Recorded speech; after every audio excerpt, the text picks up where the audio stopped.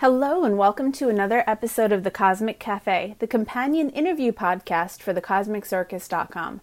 I'm Isla Ruby, and today we have a special musically inclined guest. Stefan Smith composed the score for Batman, The Doom That Came to Gotham, and also the latest PBS Super Y's comic book adventures. This was a fun conversation, and I hope you enjoy.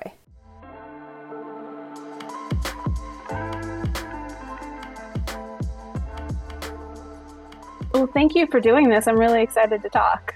Yeah, no problem. I'm excited as well. Okay, so I guess I'll just jump into this.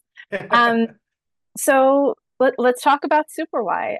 So like we are very familiar with this in my house because I have a young daughter, so this is like perfect. Well, awesome. How did you get onto this project? Can you talk about that? It's actually pretty funny. So there was a lady that I knew through a connection that paired me up with Nine Story. She was friends with one of the producers there, and they actually sent the prompt over. And I'm more of a fan of like action movies and things like that, and so that's kind of like what I like to score. And so she's like, it's a children's series for PBS Kids. And I was like, oh, I don't know if I can do Barney and Friends, but it looked like a cool project. And once I talked to them and just their musical approach of what they wanted to do, like 70s cop show funk mixed in with all different types of elements and musical styles, I was like, one, this will be a great way for me to hone my craft for songwriting, but also with all different types of styles. So I submitted a demo where I sang and I worked with my friend on it as well. And and I just sent it off and I was like, you know what? Let's see what happens. And then we got a call back. My agent got a call back saying that they want to hire me to write for the show. And I was really excited about it. So initially I was kind of skeptical, but just because, I'd never done children's music before, Hmm. but I ended up loving it. It was a lot of fun. And it's so different too, because like the PBS things, like especially with Super Y, it's like very like literacy geared, right? So like I know Mhm. with I've read about Sesame Street, and Sesame Street like has really specific things that they try to include and how they present the material. Was there anything similar like that for Super Y? Because it's very like you're teaching kids to read and helping kids to read. Yes, it's very curriculum based. Hmm. So the songs that were written out, we had to basically go through the script. It was written in the script, and I had to take lyrics from that and then create the songs and Oh, even tweak those things as well. So, and there was a lot of back and forth between PBS Kids, Nine Story Media, and Brownback to decide like, does this work? Is the tempo too fast for the words? Because the kids have to understand this. So there was like a constant feedback loop that we had to go through in order to get things just right. So yes, it's very involved when it comes to that part because you want to make sure kids are retaining the information, that it's hooky and groovy, that they can dance to it, but also learn from it. So yeah, it's completely different from anything else I've done, you know? it. So the songs, what I really like about Super Y and yeah, all the PBS stuff in general, like it's like an earworm, right? For kids and parents, it just gets stuck in your head, and I think that's so amazing for just like helping them learn. Good for Did the kids, bad for the parents. that's true, but you know it works out. Yeah. I can hear the song in my head over and over, but that's Yeah. good. um, so did you like okay, so how do you create an earworm? That's kind of like a hard question, maybe, but like what goes into that? Because that's not it doesn't Uh, just happen. Yeah, I think creating earworms, you have to have a really catchy, like rhythmic element, something that really gets your body moving. And I think the use of syncopation in Hmm. general tricks the ear enough to want to know what's coming next. So when you don't have something that's just one, two, three, four, but it's one, two, da, immediately your ear is like, oh, what's going on over here? So I think it's using a combination of rhythm, but also somewhat simple motives or a simple melody on top of something interesting rhythmically. And obviously, harmony plays into it as well because that kind of shapes the feeling of the song. So I think of making something simple but catchy is the key, which is the hardest thing to do because people do this every day and it's so hard not to copy someone else. So trying to create something that's simple, hooky, and and an earworm, especially for children, is a challenge. Now, You know, so you mentioned earlier that there was like a 70s like cop show uh like vibe for this. Can you talk more about that? Can you talk about like influences for this and yeah, any of that? sure.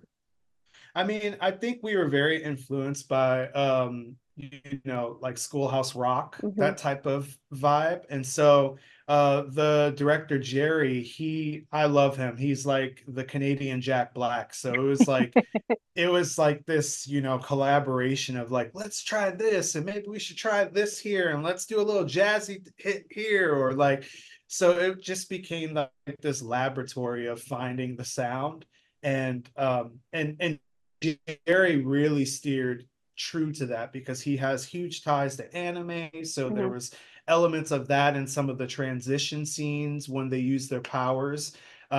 Very like anime driven art style in general. And so um, I hope that answered your No, question. it totally did. No, that's awesome. Yeah. Okay, Mhm. so you mentioned the director. How, and I don't know if this was true for him, but how do you like collaborate when the person doesn't necessarily speak music? Because it's like this very specific, world that if you're like a creative director, maybe you don't know that you're like creative in other ways. Yeah, when I was younger, I used to be so bad with this particular situation because I come from a very dominant classical music background. Hmm. So when I'm speaking music, it's like a second language to me, and I like sometimes assume people know it. So I think the thing that I learned the most is speaking in adjectives. Mm. Like people always kind of um, understand that a little more than being like, maybe we should try this instrument or this instrument, because then you run into cases where they're like, let's try the tuba there, but they really meant a cello or something. So Oh, it's like, they may not know like the I mean, that's kind of absurd, but they may not know the full knowledge of the orchestra and the palette. So it's better to speak in adjectives to be able to decide what's the mood, how do we want to feel, and then from there, I can kind of figure out a collection of instruments or orchestration to kind of hone in on that feeling. And hmm. then we kind of tweak it as we go.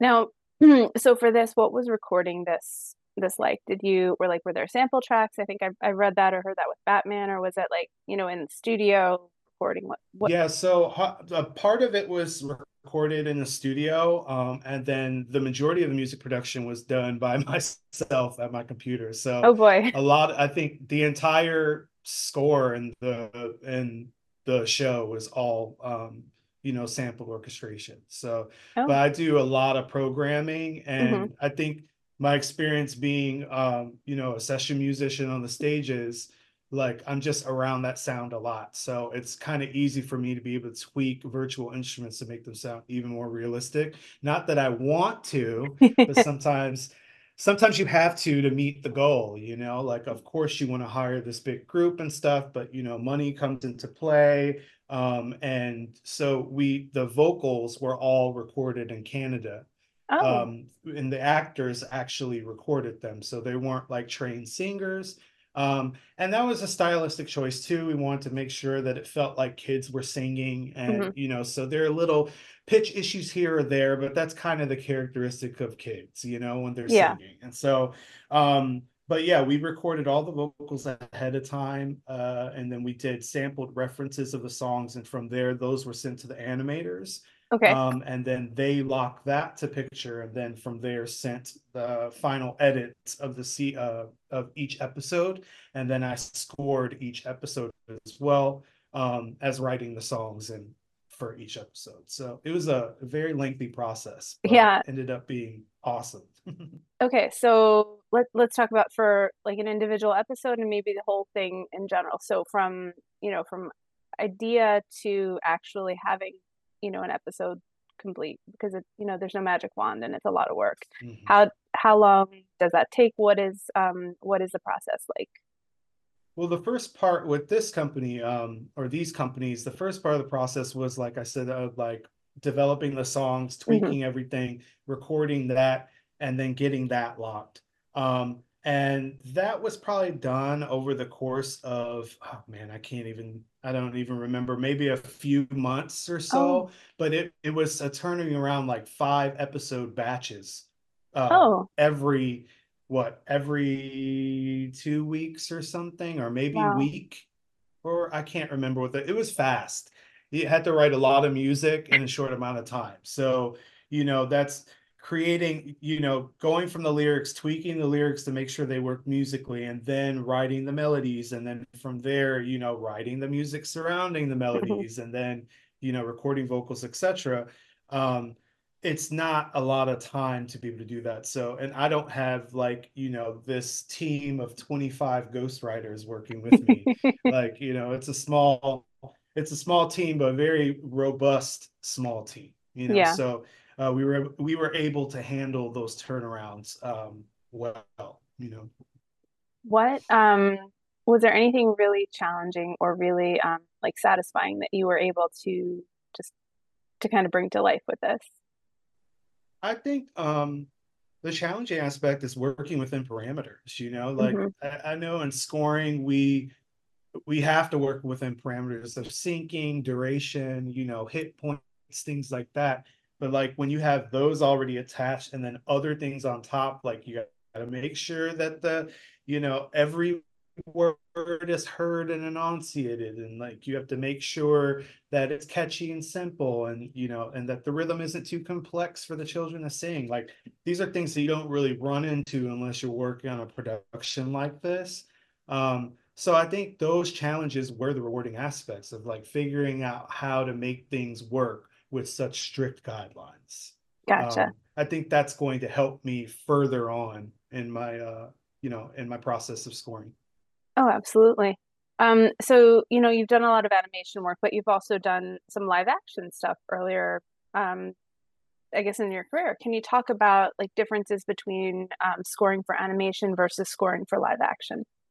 I think animation relies heavily on the music much more so than live action, because there's so much more you can do and take risks with animation, especially in action sequences and things like that. And there's also this like stylistic consideration of what we call like Mickey Mousing, where you're hitting every action on the screen and doing things like this. When you do that in live action, sometimes it can just be like overkill, but Oh, in yeah. animation it really works. So I feel like there are like different things you have to take into account, um, letting the live action actors drive the scene more than taking over with music. Sometimes animation, that's its job, to really like blanket it and elevate it even more. Not to say that's not the job in live action, but usually people, I don't know, I feel like people are more drawn to the human characteristic of like a person in front of me on screen talking versus an animated character. Yeah. That's not to poo poo on animation, but it's just how people connect normally. So we need more elements to bring people in an animation that includes more sound design and effects, and and music, etc. Oh, that I think that's totally true. You need to Mhm. more to be like immersive. Um, Yeah. so, obviously you mentioned parameters with PBS. You had a bunch of things that you kind of had to hit on with this. How is it different working on something like that versus working on Batman, where you have this huge IP history and like musical expectations with certain like Batman notes? I don't speak Yeah. music very well, so It's all uh, good.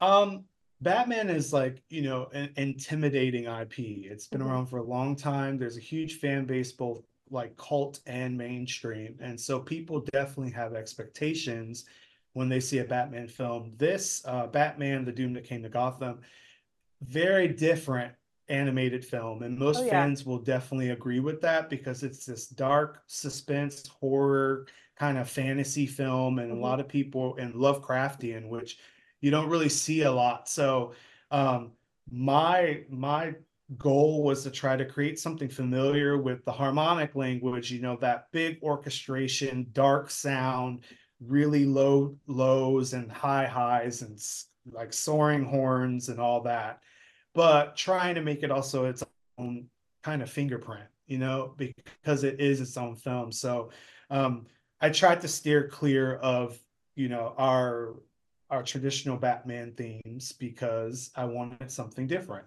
Yep. So that was the biggest thing and the challenge. I feel like I was constantly in my head about it because in the Mm. beginning of it, because I'm like Hans's score is amazing, and James Newton Howard and Danny Elfman and Shirley Walker and all these people that like created these sound worlds that still live on and on and on and on. And I'm like, how do I compete to that? And so instead of just seeing it as like a competition thing, I just put together like a playlist of all their scores and just immersed myself into it. So Hmm. by the time it was time to write, it was like I had that backbone of Batman's sound, and then I was able to expound from that, or expand from that. Um, so yeah, it was very, very, very challenging, and not to mention the timeline and the delivery schedule. We didn't have time to record the orchestra Hmm. just in this performance schedule. So besides writing an hour and 27 minutes of music, I had to program an hour and 27 music Oh, on wow. top of that, and mix and master. So Well, it it turned out was great. well, thank you, thank you. But I mean, most people I talk to, they're like, "Wow, like where did you record the score?" I'm like, "My studio, like my computer." And they're like, "What?"